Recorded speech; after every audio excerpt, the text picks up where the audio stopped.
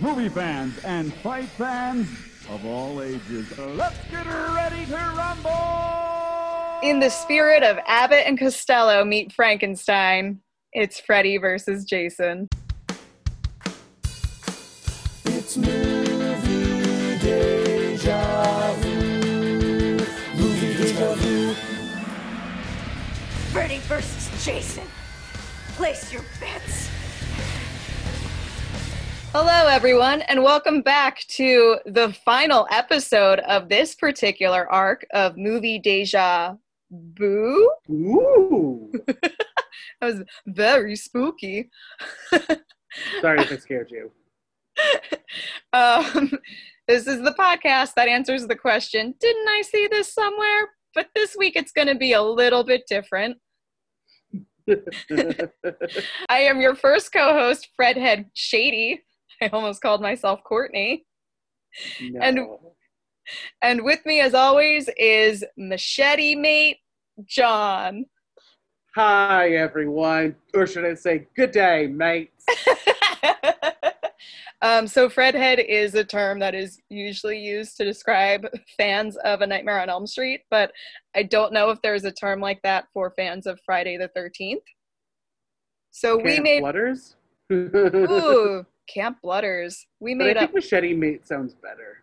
I do too. I like the alliteration. Plus, I wasn't sure if you were trying to do, like, old AIM screen names right there. I'm Fredhead XOXO, capital X, lowercase x, and then the asterisk star. That's my screen name on AIM. And I'm Machete Mate 666.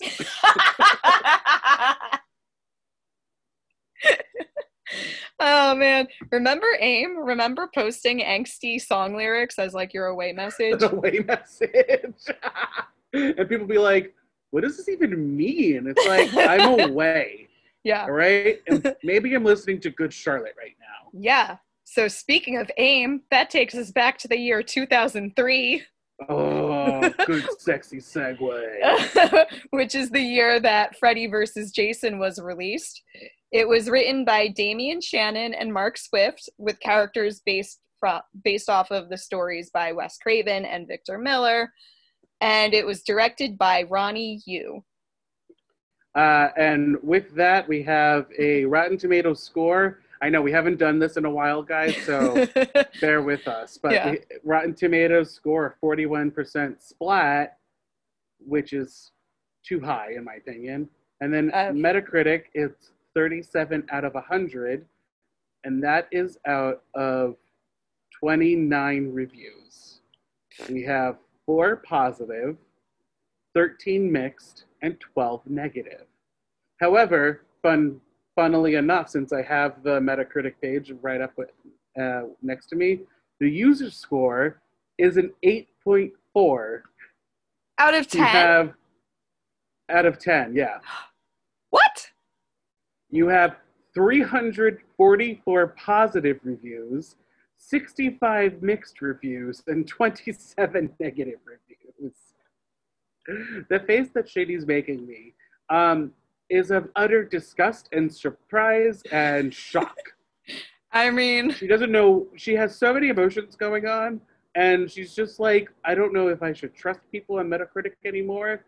But luckily, they are not reviewers, they are just users. So Right, it's just the users. But it's weird because I don't think I know anyone who thinks this is a great movie. I know people who will defend portions of it and who like it in a it's bad but I like it anyway type of way, similar to how I like A Nightmare on Elm Street 2.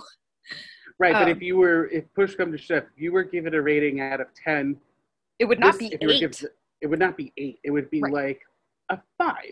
Right. Like, it's enjoyable, but you see the flaws. There's Yes. a lot of them. Maybe a 4 even. Because, like, you watch it, somewhat ironically. Yeah. It's I mean, not I've to seen enjoy this. it. I have seen this movie more than once. So, like, it's, and not just for this podcast. So I can't even say it's so awful I'd never watch it.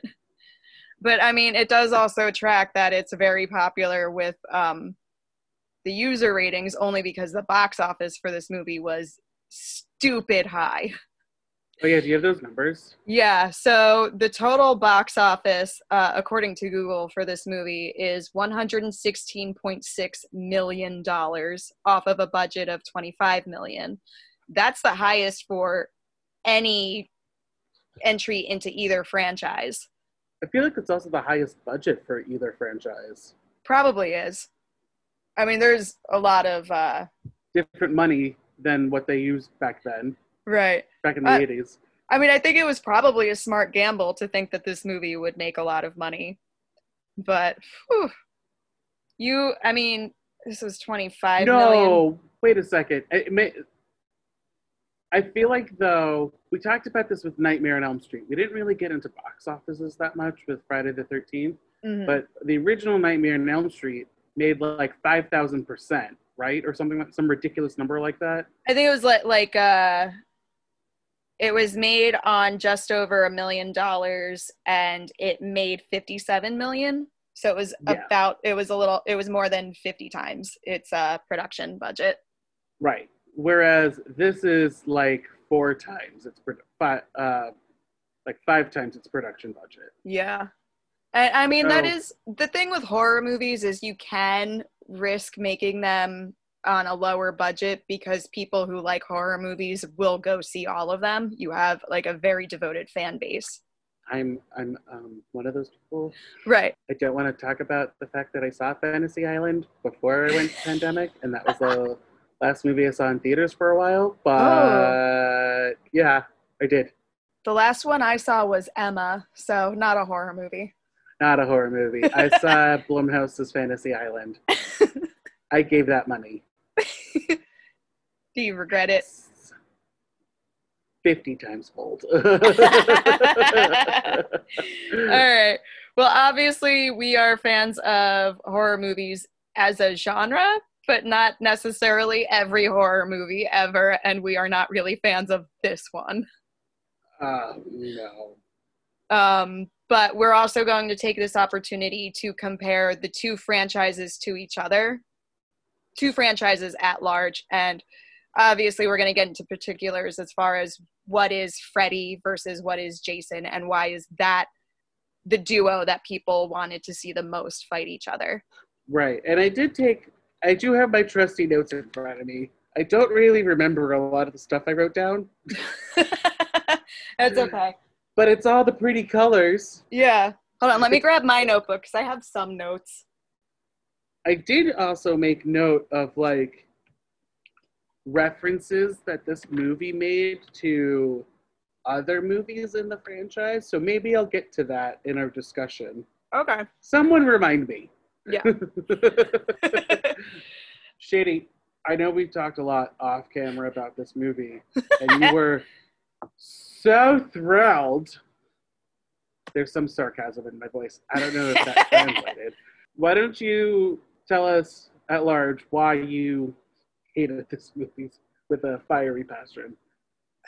There are things that I do think are good and admirable about this movie, but there's one plot point that I hate. I hate it because I think it does a disservice to both this movie and the whole Friday the 13th franchise, at least as far as Jason Voorhees' character.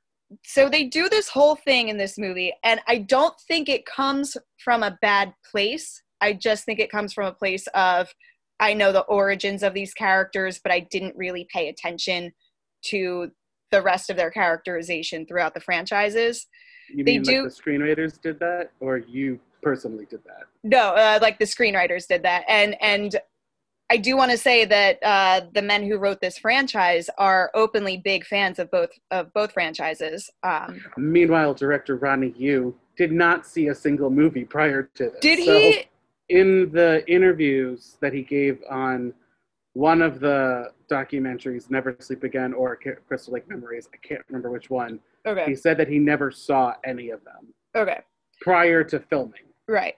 And in his defense, he's also not American. But still. And you're given this project, you think you'd watch one of each. But this is something that's in the script. This is not a choice that he made. This is a choice that the screenwriters made, who are fans of both series.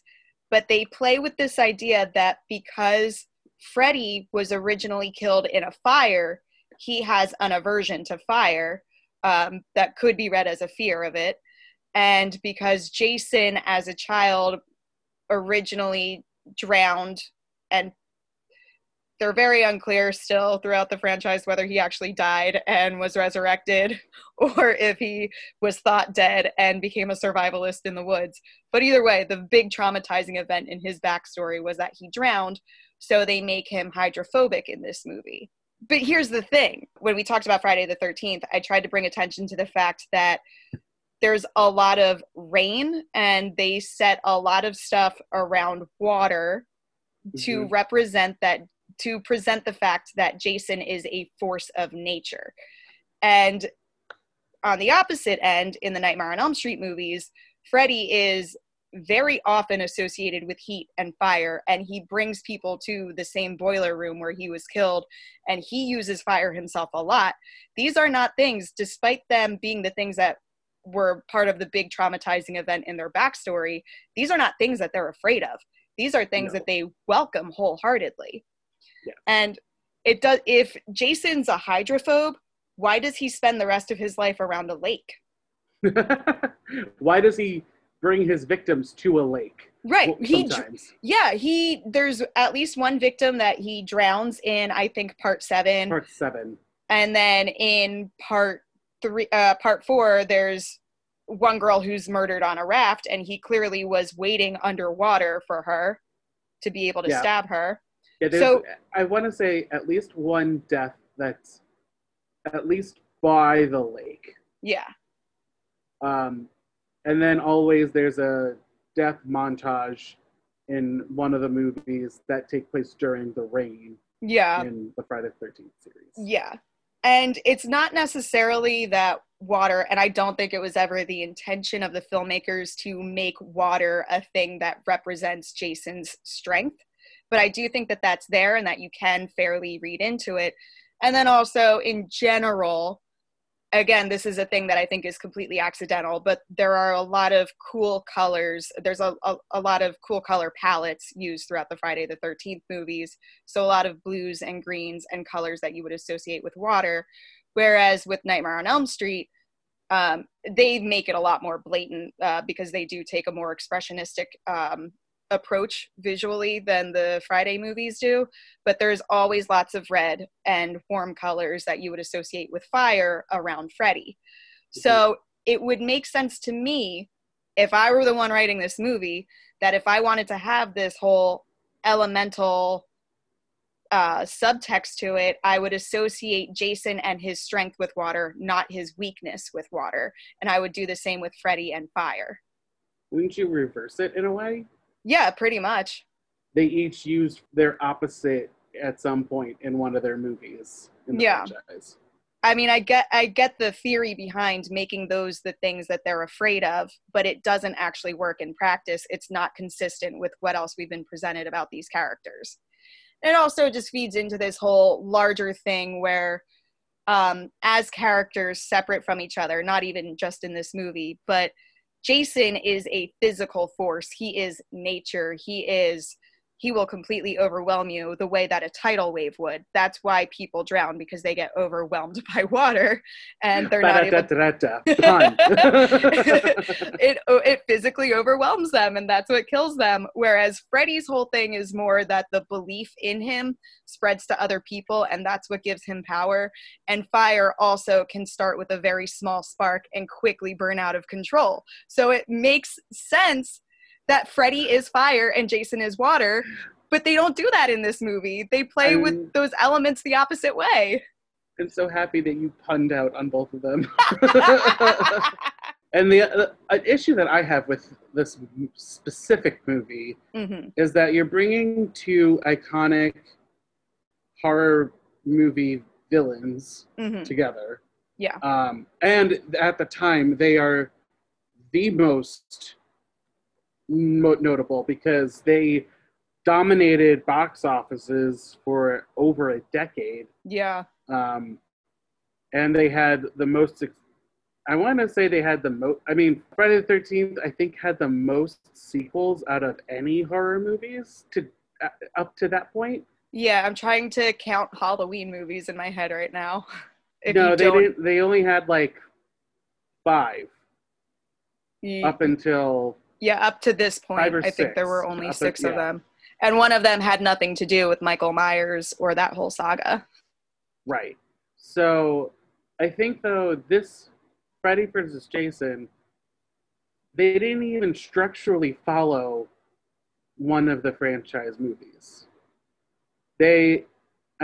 It's kind of a Friday the 13th movie where the plot points fall a little more into that with like a sprinkling of Nightmare on Elm Street elements, but like there's nothing really there that makes it all like I feel like it tried to be its own movie too, but it failed at that. Yeah. Like it failed in everything. Yeah. I will commend them for making an attempt in the first place. But it's really tough to find the balance between one movie, one franchise is always set in isolation. Part of the fear that drives Friday the 13th is that everyone is isolated from the rest of society, whereas A Nightmare on Elm Street takes place in the suburbs. But it's always about something that people are around you and you can call out to them for help, but they don't believe you that you're really in danger from the thing that you think is causing you danger. And they just dip their toe in that one. Yeah. But this one also is primarily until they don't go to Crystal Lake until like the 3rd act. It's primarily set in Springwood. And because of that, it also loses some of the Friday the 13th atmosphere. And it almost feels more like this is a Michael Myers thing. Michael Myers is closer to a Jason type slasher than a Freddy type slasher, but he operates in the suburbs. So in some ways, I'm almost like, oh, this is just another bad Halloween sequel instead. There's still a lot of dreams, but it's not like they don't what we've seen. Yeah. Even, Gibby is running around the same boiler room, but it doesn't look like the same boiler room. I feel like they needed Alice Cooper. Yes. Alice Cooper would have tied this together. Do you want to expand on that? Alice Cooper appeared in the 6th installment of both movies' franchises a way. I love that you pointed out it's the 6th one in both franchises. The 6th one, because he plays Freddy's father in Freddy's Dead, and he wrote and performed the theme song for Jason Lives. The man behind that's the one mask. That's the one that plays in the RV, if I remember correctly. I feel like they just needed a good Alice Cooper song. This movie does make references. Yeah. And I have it written down. So, like, for example, when Jason impales both Frizzell and Gibb with a rod, that's very reminiscent of Friday the 13th 2. Mm-hmm. With the two people spear in bed. Through Sandra and her boyfriend. And even, is it 6? The one with the married couple on the motorcycle? Yeah, that is part 6. But then we also have the Weston Hills Psychiatric Center that's in Nightmare 3. Mm-hmm. So, like, they included Easter eggs here and there to be like, hey, guys, remember these movies? They're kind of great. I'm not going to lie, though. That one Friday the 13th example I gave is the only one I made note of. The rest of them are all Nightmare on Elm Street. Oh. Because, like I said, I feel like they try to be like, let's do a Friday the 13th movie, but let's sprinkle in Nightmare on Elm Street Easter eggs. Okay, I see what you mean. That. But they didn't really work. Yeah, I also... Well, it didn't work. You took a kill count for this movie, right? I did. I have a body count. Give us the body count. Okay, so for this specific movie, we have 19-ish. I only say that because Jason kills 17-ish people. I lost count after a while in the cornfield. Yeah. That has nothing to do with either movie. That's right. Children of the Corn. Right. That's one of the scenes that I was like, this would make sense in a Halloween movie. Freddy technically killed only one person. And then there's that character Freeberg, the stoner, that I don't know who kills him. Yeah. But in their respective franchises, Freddy Krueger killed 31 people, and Pamela, Jason, and Roy killed 172 known people and animals. These are known people and animals for both, or known people for Freddy, I should say, because I know he was busy in between movies, but like we never really know. Same with Jason. Like they're both busy in between movies. Yeah. And that is inferred as well in Freddy vs. Jason. Jason's a busy boy. He got some hobbies going on. Yeah. And it is, I do think that's probably why, especially you talking about how there's so many more references to A Nightmare on Elm Street.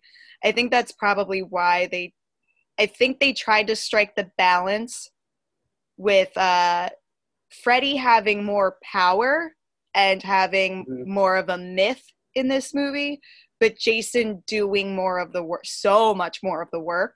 But it might also be a commentary on their series, if you think about it. Obviously, Jason goes for quantity, and Freddy goes for quality. Yeah, Jason is a force of nature. He is unstoppable. He sees something and he's like, he doesn't even necessarily have a motive for killing people. He's just like, that's a person in my way. You're dead now. Where I think you said this in one of the Nightmare on Elm Street movies. God damn it, I keep doing it. Where Freddy likes to play with the fear. He likes to play with his food before he kills it. Yeah. Jason cuts right to the chase. He's after the body count. Freddy's after the fear. Right. And then I have other similarities between the series.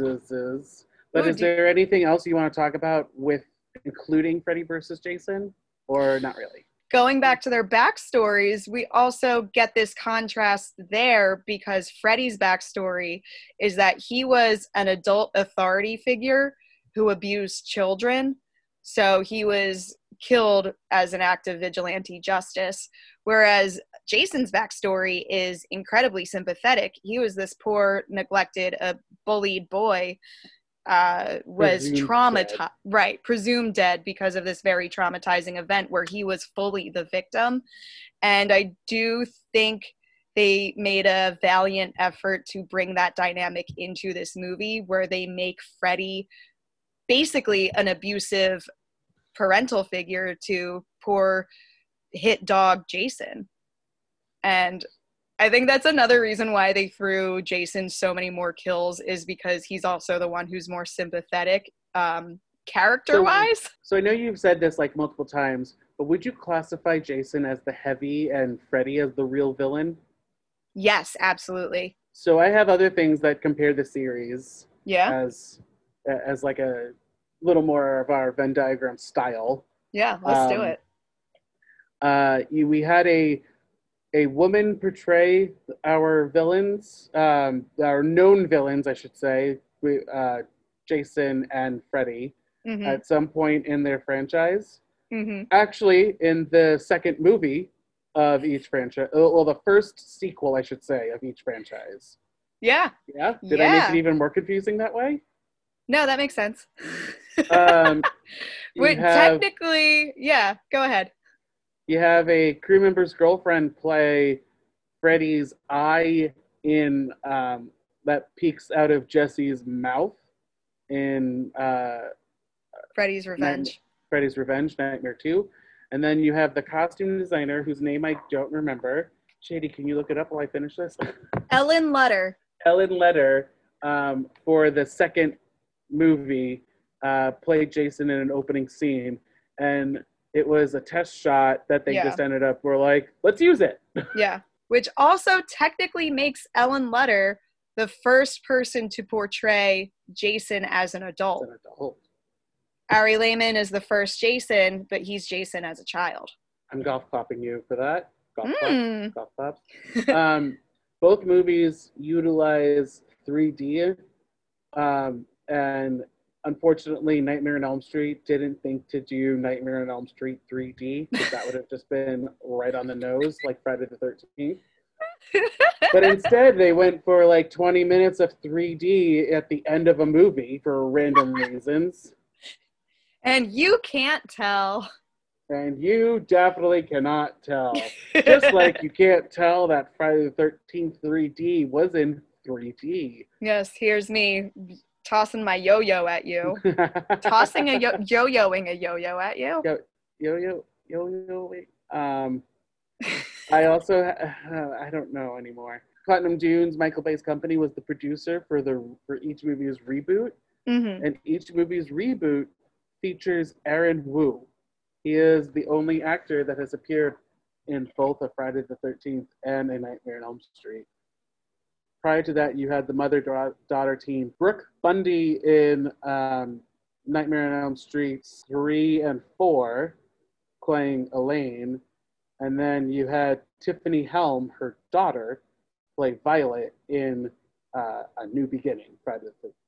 Did I say Nightmare on Elm Street for the other one? Whatever. I'm just going to refer to them as a Freddy movie and a Jason movie now, even the ones that doesn't have Jason. And then I didn't mention this in either special features that we've done in the last 4 episodes, but both franchises had a TV series that had nothing to do with the movies. I mean, in the Nightmare on Elm Street TV show, Freddy does serve as a narrator and sometimes pops into the stories, but like... Yeah. They use him as, he's basically like the crypt keeper more than like the villain of that show.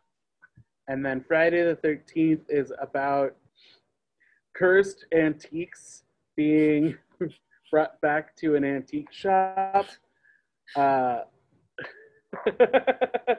which clearly has nothing to do, but both TV shows are also anthologies, so yay, yeah. I did it. Yeah, that works.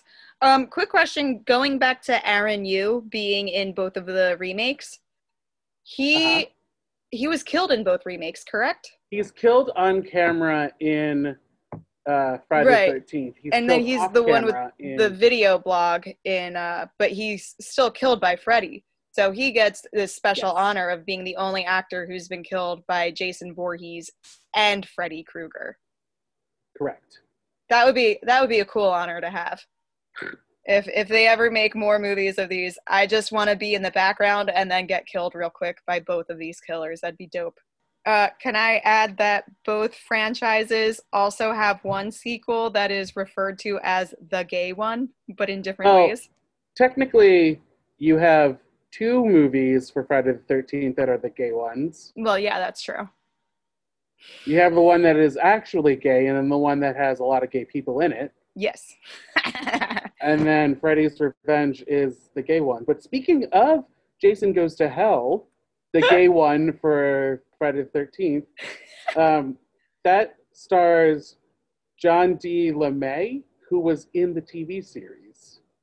So he's the only actor that's really the only differences with the TV series, is that none of the actors in the Nightmare on Elm Street TV show appeared in a movie, and John LeMay is the only one that has. News. Random question. This isn't necessarily a contrast between these series, but would you agree that from both franchises, the most successful actor from any of these movies was Johnny Depp? Kevin Bacon. And I was going to say Kevin Bacon would be the next most successful one, right? Well, we can say as a Patricia Arquette has an Oscar.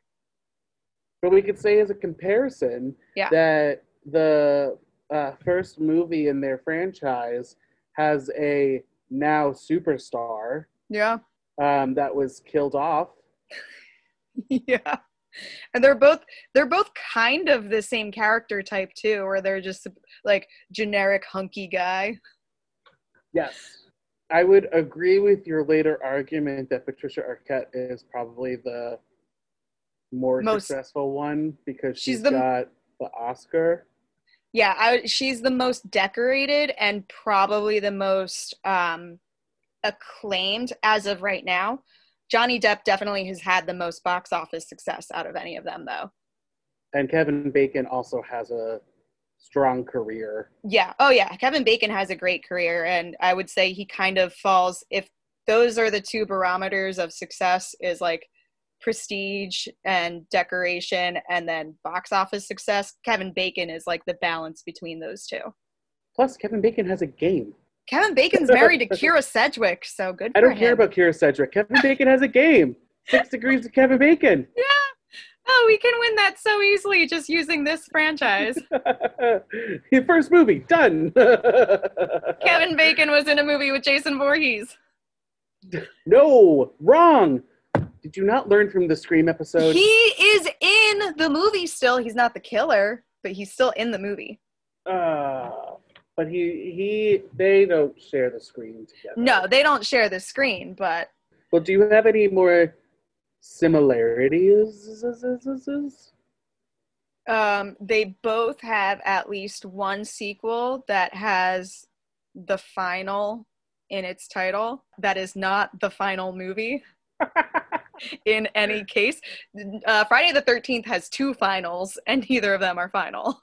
Oh, boy. Okay, I've got some differences. Okay. Ready? Oh, wait, one more real quick. If you've listened to our previous episodes, you know this already, but both of them have really wonky timelines where most of the movies are technically either period pieces or take place in the future. So, go ahead with your differences. My biggest difference is that, for the most part, Freddy's victims are kids, teenagers. And then in Friday the 13th, anyone's free game. Yeah.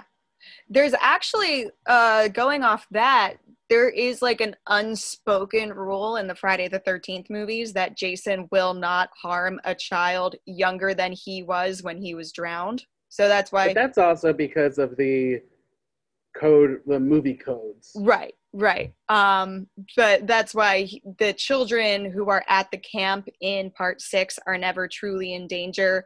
But Tommy, Jarvis, and Reggie were both in danger because they were the same age that Jason supposedly was when he drowned. But yeah, Jason... the kids at the camp were his age. They were younger. They were younger. Oh, they were? Yeah, I mean, I would say like Corey Feldman and the actor who played Reggie, I would put them both at around 13 years old, and those kids at the camp were definitely closer to 10. Oh. And it's also, they never actually say that in the movie. That's just sort of a thing that people have come up with as fans, that Jason would never attack a child that he viewed as a victim like himself. Whereas Freddy's whole thing is that he was a child killer. That was his target when he was still alive, was young children, kindergarten age children. And again, they don't ever show it on screen, but they sure as hell imply it all over the place in that franchise. But you talked about it in, was it last week's episode or 2 weeks episode? I can't remember, where he went after the teenagers as more of a penance to the parents. Yes. Because that would torture the parents more, that their children died because of their actions, not that they died because of their actions.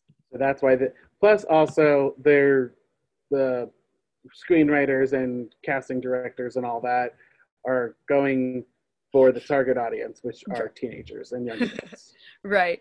I have a difference from Freddy versus Jason from both franchises. You ready? Yeah. So while Freddy was killed, quote unquote, by the final girl, Jason, quote unquote, died from his fight with Freddy. So the final girl had nothing to do with Jason's death in this movie, like in the rest of the series. That's a good And goal. also, Jason also helped murder Freddy. So, right. Yeah, so is Jason a final girl? Yes, Jason's the final girl. I do love the final shot of this movie with Jason. You worry. Yeah, I do love the final shot of this movie, and given all of the alternate endings they had in mind, I think they went with the right choice. I think it is really cool to see Jason pop up from the water carrying Freddy's decapitated head and then the wink. I think it's really emblematic of both characters and sort of their personality and, kill style in a way. And it's also kind of like another nod to their respective franchises where, like, they come back for another episode or another installment, I should say. Yeah. And they're not always dead. Or I think I said this in the Friday the 13th episode where, like, they have that final, like, gotcha scare. Yeah. Yeah. I wanna quote Scream. Okay. I'm gonna quote Scream. Mm-hmm. So we mentioned this earlier. Freddy likes to play with his victims. Mm-hmm. A lot of the Friday the 13th victims, I should say, have women with, quote, big tits running up the stairs instead of out the front door, end quote. Yeah. So clearly that's a dig at Friday the 13th. Yeah. And notice how we've probably mentioned this already when we talked about Scream, and I just kind of forget, but there are digs at the Friday the 13th movies in Scream, and there are also digs at all of the Nightmare on Elm Street movies except for the first one, which Wes Craven, the director of Scream, wrote and directed himself. I love Wes Craven. What a wonderful man. Oh, rest in peace. Rest in peace. Another one that I have that I mentioned definitely during the first episode of Nightmare on Elm Street, 2-episode arc, is that Rachel Talalay is the only female director, only woman that is, like, credited, like, one of the top credits. Yeah, above the writer line. Director, but she's the only female director in the Nightmare on Elm Street franchise. Friday the 13th has a whopping 0. We shouldn't be surprised because 80s. What happened, but yeah, I look forward to bigger and better things from the horror genre. Yeah. I mean, I will say, if you go through the 80s and 90s, there are a lot of great classic comedy movies that were directed by women, but for some reason, they were not able to do a lot of horror movies. No. So clearly it's not every genre. It was just the horror genre, mostly. Shady, we've talked to these 20 movies over 5 episodes. Before we get to, like, a special features that we're going to string together. Yeah. Because that's the way we do things here. Do you have anything else you want to talk about these franchises? This movie? I do think it's interesting to note that obviously there are changes to Freddy Krueger's makeup as it changed hands into different makeup teams, but for the most part, the design for his makeup is consistent. The basic design for his makeup is consistent throughout his movies. Jason looks entirely different in every single movie where we get to see his face. So I do think it's interesting that in addition to having been played by more actors, Jason's whole physical self has changed a lot more than Freddy's. I know, well, you pointed out the whole thing with Freddy's sweater. Mm-hmm. Yeah. But it's still the same basic idea behind the sweater. Jason changes from, like, wearing, like, coveralls to wearing, like, a workman's shirt and jeans. He doesn't have the same metal. Right. He doesn't have the same physical look all the time. So wait a second. I just had this thought. Yeah. Go with me on it. Okay. You said last week that Freddy is the Antichrist, right? Yes. Does that mean Jason is Jesus? Sure. Listen, he I know resurrected. I know there are other items in the story that give Jason a father, but technically in the movies we never find out who his father is. He could be immaculately conceived. Yeah, they're in the books that I'm still waiting to hear back from our fans. Get on it, guys. Come on. Guys, let us know. So, yes, Jason is Jesus. Hot take. Sorry that I interrupted you, but you just No. that image came. You said resurrected. I was like, Jesus. Yeah. Yeah, because water baptism. Come on. Booyah. And fire, Satan. Come on. Come on. And again, in this movie, they sort of turn Jason into a good guy. He is the final girl that we figured out. Right. He joins forces with all his friends after he's killed off all of the rest of their friends. Oh my God, Shady, I hate us. So we're starting a new religion around Jason Voorhees. Come join us. But, we still have our statues to Heather Langenkamp. Right. Ooh, I wonder if we can get tax-exempt status. Ooh. God bless Jason. God bless Jason. Oh, sorry. I guess we should do special features, right? Yeah, let's move on to special features. Special features. Sometimes I am frightened, but I'm ready to learn of the power of love.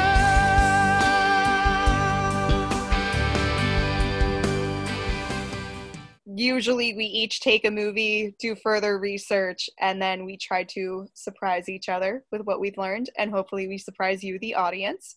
But because we are technically only doing one movie, but also doing 20 movies this episode, and we've already said a lot about each respective franchise, but there are some things I saved just in the interest of saving stuff for here. I have a few things that I could pull from. Okay. Well, do you want to start with stuff about this movie, Freddy vs. Jason, in particular? I didn't look up Freddy vs. Jason at all. If I'm going to be totally clear with you. Because I know we tasked each other to do a respective franchise. Mm-hmm. So I was like, I am going to not look up Freddy vs. Jason. Do you have anything for Freddy vs. Jason specifically? I don't think I have anything that you, John, you already don't know, because we both watched both of the documentaries and they said a lot about this movie. But hopefully somebody in our audience isn't aware of this stuff. Brad Renfro was the actor they had originally cast in the male lead that eventually went to Jason Ritter. Very unfortunate he was not able to film it. He was not in a great spot in his life to be in this movie, which is very unfortunate. Apparently, during their chemistry test, he and Monica Keena, who plays Laurie, had amazing chemistry, and she said in the documentary herself that was a major part of why she was cast. She said very lovely things about Jason Ritter, but I don't think on screen they have really great chemistry together. No. And that is one thing. No. That is one thing that really is a detriment to this movie. He escaped a mental institution to go see her. And she's just like, what? Nobody cares. I also, I like both of those actors, too. I've seen Monica Keena in a lot of things that I really like her in. I thought she was hilarious in both of the documentaries. She seems like somebody I would love to hang out with. Yeah, she was just like, I did it. It was a thing, and the fans are great. Yeah, no, she seems very appreciative for what it's given her. She has also admitted outright that she only did this movie to boost her profile and get some money. I do think it's interesting that in real life, she saw some of A Nightmare on Elm Street as a child, and it, traumatized her with fear. She was terrified of Freddy Krueger, to the point where I read somewhere that her teachers at school thought she was being abused at home because she was acting so scared, and it turned out it was just because she was so scared of Freddy Krueger. Bless her heart. I know. So it's really cool that she does get to be the person who decapitates Freddy in this movie, because she sort of got to, in a roundabout way, confront her own childhood fear that way and defeat it. So that's cute. That's a cute story. The way that you make it sound like, it sounded like Monica Keena did this movie just like Betsy Palmer did the first movie. Pretty much. Betsy Palmer. Fun fact that we didn't mention at all. I don't think. I don't remember. Betsy Palmer did that movie so she can buy a car. Good for her. Good for her. But Shady, yes, you were tasked with the Freddy side of this movie. Mm-hmm. Do you have any more trivia to talk about? Oh my goodness, we said so much of what I already wanted to say as far as those movies. Let me see if I can pull up the list of other actors who were considered for Glenn for the original Nightmare and actresses who were considered for Nancy, because it's a pretty good list. Pull it up, pull it up, pull it up, pull it up. Plug it up, plug it. Nope. All right. Charlie Sheen, he was interested in the role, and the studio was also interested in him, but he wanted more money than New Line, a brand new production studio, could afford. That's the thing, too, that's really interesting from the documentary, that technically the Nightmare on Elm Street series are indie films. Mm-hmm. Yeah. Oh, the original Friday the 13th, too, they were distributed by Paramount, but they were, at least the first couple, were produced as independent films. Oh, I didn't know that. I didn't even watch Crystal Lake Memories, and I don't even remember that. 9 hours later, I'm surprised I remember anything. Right. So. And then other actors who were considered for Glenn. This is a list. Nicolas Cage. Oh, Jesus. John Cusack. C. Thomas Howell. Brad Pitt. And Kiefer Sutherland. Brad Pitt was still an unknown at the time, right? Yes. Brad Pitt was very unknown. And Kiefer Sutherland hasn't done The Lost Boys yet? He hasn't done The Lost Boys yet. I don't know if this would have been one of his first big roles. Obviously, he's the son of Donald Sutherland. But yes, he himself had not made a name for himself as an actor at that point, certainly. And then the other ones, Brat Pack hasn't happened yet, right? This is like a year before Brat Pack, yeah. So, wow. They have the future Brat Packers and then other big namers. Yeah. I mean, those are guys who all have extremely successful careers now. So even if they didn't go with Johnny Depp, they still would have had a future superstar as Glenn. And then for Nancy, there were a few actresses who went on to become very famous. Jennifer Grey, Demi Moore, and Courtney Cox were all auditioned for Nancy. I did see Courtney Cox was auditioned. Yeah, I think at that point, Courtney Cox had done a Bruce Springsteen music video, and that's it. I was going to say, I think that was even before that. Yeah, it might have been. Oh. Wow. That was right around the same time that album was released. So, yeah. So, again, a lot of unknowns. Jennifer Grey has a famous father, but otherwise unknown at that point in her career. And that's right before she would get famous herself for Ferris Bueller and Dirty Dancing. Wow. Mm-hmm. You know, I know you know this because Wes Craven talks about it in Never Sleep Again, but he originally wanted an older actor to play Freddy Krueger. And and it eventually took him a while to realize, well, this is already going to be a makeup-heavy part. And all of the actual older actors we're auditioning are too grandfatherly to play this type of character. So we could cast a younger guy and make him look older. And then he was also, Bob Shea, I believe, tried to convince him to cast a stuntman to play Freddy. But the part, as opposed to Jason Voorhees, who is almost always played by a stuntman. And silent, though. That's and silent, right. So they needed somebody who was a trained enough actor to pull off all of Freddy's dialogue because he has so much. And I think it is a thing that eventually served this movie, Freddy vs. Jason, very well, because it is really cool to see a stuntman who is he's still a great actor, but he's a physical actor, versus Robert Englund, who is he knows dialogue. He knows how to sell dialogue. And it's interesting to see them that contrast direct against each other.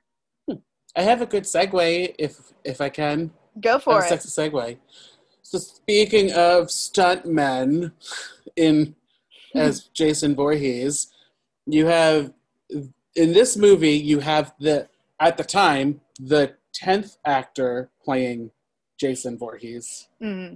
The second installment had 2 people playing him, and I'm counting Ari in the first movie. Right. So Ken Kirzinger is the 10th Jason. He's also a stuntman. He is the tallest Jason out of the bunch. He is 6'5.5", so hello.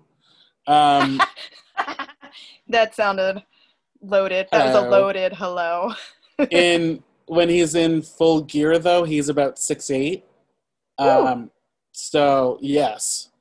And he is the only one in this movie, in Freddy vs. Jason, to be in a Friday the 13th movie.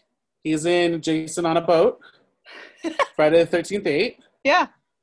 He plays a cook in the diner that they run through that gets, like, thrown up against the wall or something. Yeah. But Ken Kirzinger is, like, 4 inches taller than Kane Hodder. Yeah. He's taller than Derek Mears, too, right? By half an inch. Half an inch makes a difference, though. Yes, it does.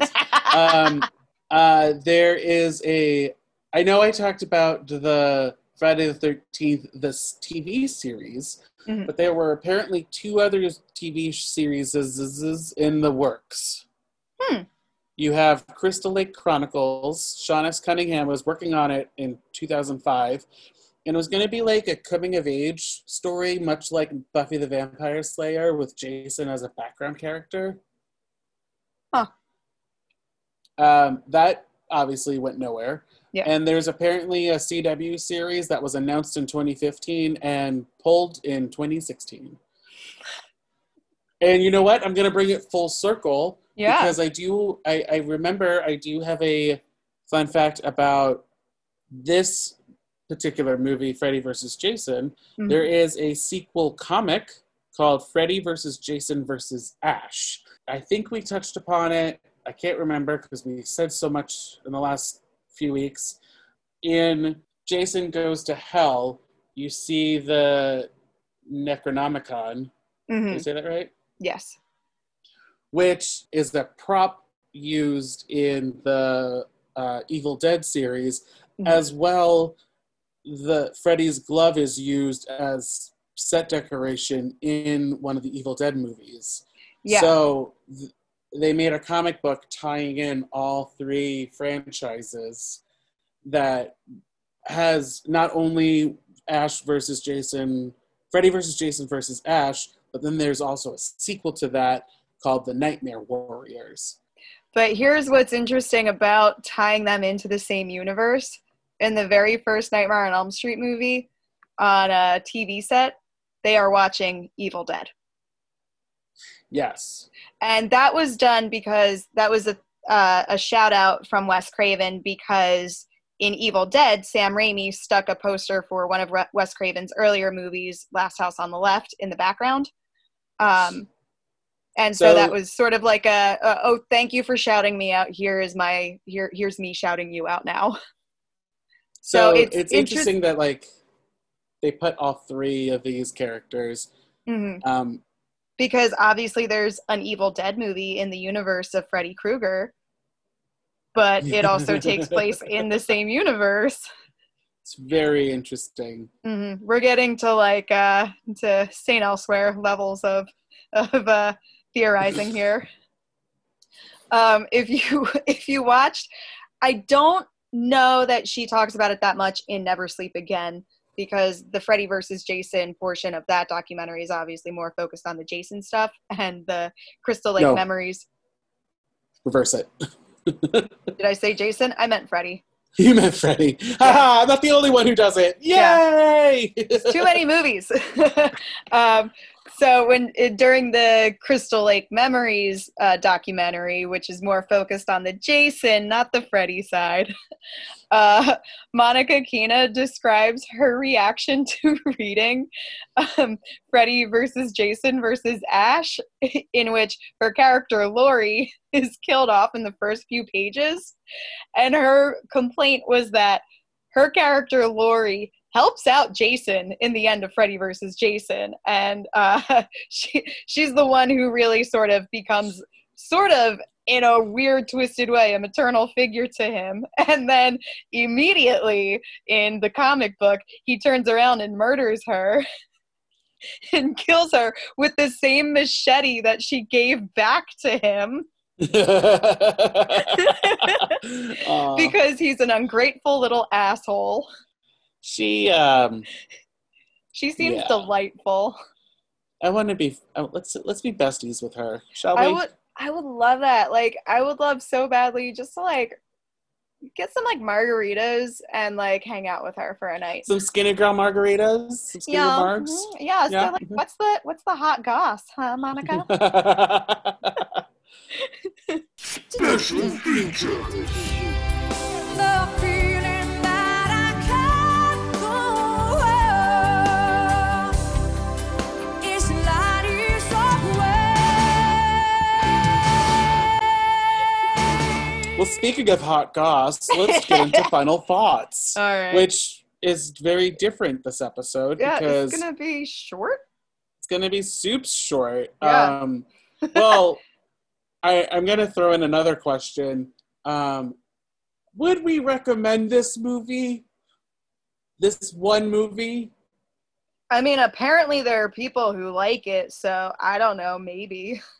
Would you recommend it, though, to our dear listeners if they haven't watched it already?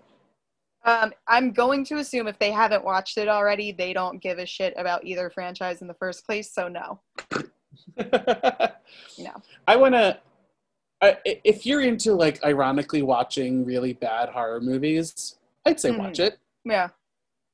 But, I would recommend looking up the actual fight between Freddy and Jason, because that's pretty cool. That's the interesting part, and it's only, 4 minutes? Which franchise did you prefer? Do you prefer? I think I made it very clear that I prefer Nightmare on Elm Street on the whole. And I made it very clear I prefer Friday the 13th because I think I called it a warm blanket on a crisp fall day. Yeah. I think the highs for Nightmare are higher, but the lows are lower. I think Friday the 13th is more consistent, and that is something that is definitely a positive. Woohoo! We win! Yay! And then we have written down here, but I think we already answered it. Does Freddy versus Jason work in both franchises? I don't think it works in either franchise. Not this script. I No. know that there was 15 plus different scripts over the 13 years that they finally... And I will say, if you are clever about how you look for them, you can find most of them online. I don't remember which ones because it was a few years ago, but I read 3 of them, and they all had interesting ideas, but I didn't think any of them would have been much better than what we got anyway. Well, I'm lazy, and if you know if you have a script at hand, you can tweet me at moviesjohn and give me the script. You can tweet me if you think that my fire versus water analysis is complete bull hockey, because I'm censoring myself now. It's bull hockey. And you can complain to me about that. I am at Cookie O'Shady on Twitter. It's spelled like it sounds. And you can email us if you think that we're a bunch of bull hockey for spending 5 episodes talking about 20 movies. We are moviedejavupod@gmail.com, and for the 40th time, it's episode 40. That is moviedejavupod@gmail.com. I do a little dance every time, just to I love your dance. I wish everyone could see it. Also, I did not even realize this was episode 40. Holy episode 40! Wow, that's a good number. I planned it and everything. Yeah. We are on Facebook and Instagram at Movie Deja Vu Pod. We're also on Twitter at Movie Deja Vu. The pod is the Hellraiser teaser that was cut from Freddy vs. Jason. And then next week, we're back to our usual programming, talking about 2 movies. Hey everyone, Editor Shady popping in real quick to say that when we first recorded episode 40, Freddy vs. Jason, we had a different plan for what episode 41 was going to be. That has since changed. We are going to be discussing Independence Day versus Mars Attacks. So, if you want to watch those 2 movies and follow along with our discussion, not a bad way to spend your holiday weekend if you happen to be in the United States of America. And if you don't, not a bad way to spend your regular non-holiday weekend.